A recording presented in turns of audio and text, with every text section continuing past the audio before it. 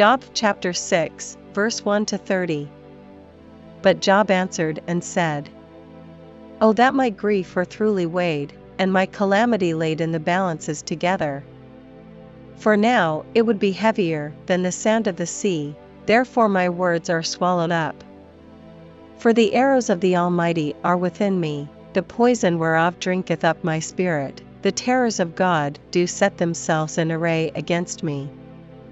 Doth the wild ass bray when he hath grass? Or loweth the ox over his fodder? Can that which is unsavory be eaten without salt? Or is there any taste in the white of an egg? The things that my soul refused to touch are as my sorrowful meat. Oh, that I might have my request, and that God would grant me the thing that I long for. Even that it would please God to destroy me, that he would let loose his hand, and cut me off. Then should I yet have comfort, yea, I would harden myself in sorrow, let him not spare, for I have not concealed the words of the Holy One. What is my strength, that I should hope? And what is mine end, that I should prolong my life? Is my strength the strength of stones? Or is my flesh of brass? Is not my help in me? And is wisdom driven quite from me?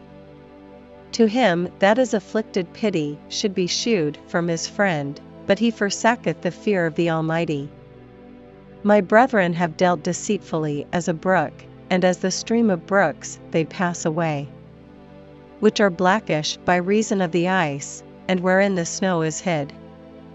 What time they wax warm, they vanish, when it is hot, they are consumed out of their place. The paths of their way are turned aside, they go to nothing, and perish.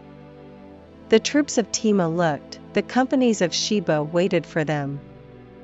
They were confounded, because they had hoped, they came thither, and were ashamed. For now ye are nothing, ye see my casting down, and are afraid. Did I say, bring unto me?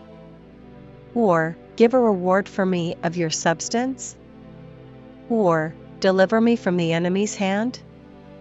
Or, redeem me from the hand of the mighty? Teach me, and I will hold my tongue, and cause me to understand wherein I have erred. How forcible are right words! But what doth your arguing reprove? Do ye imagine to reprove words, and the speeches of one that is desperate, which are as wind?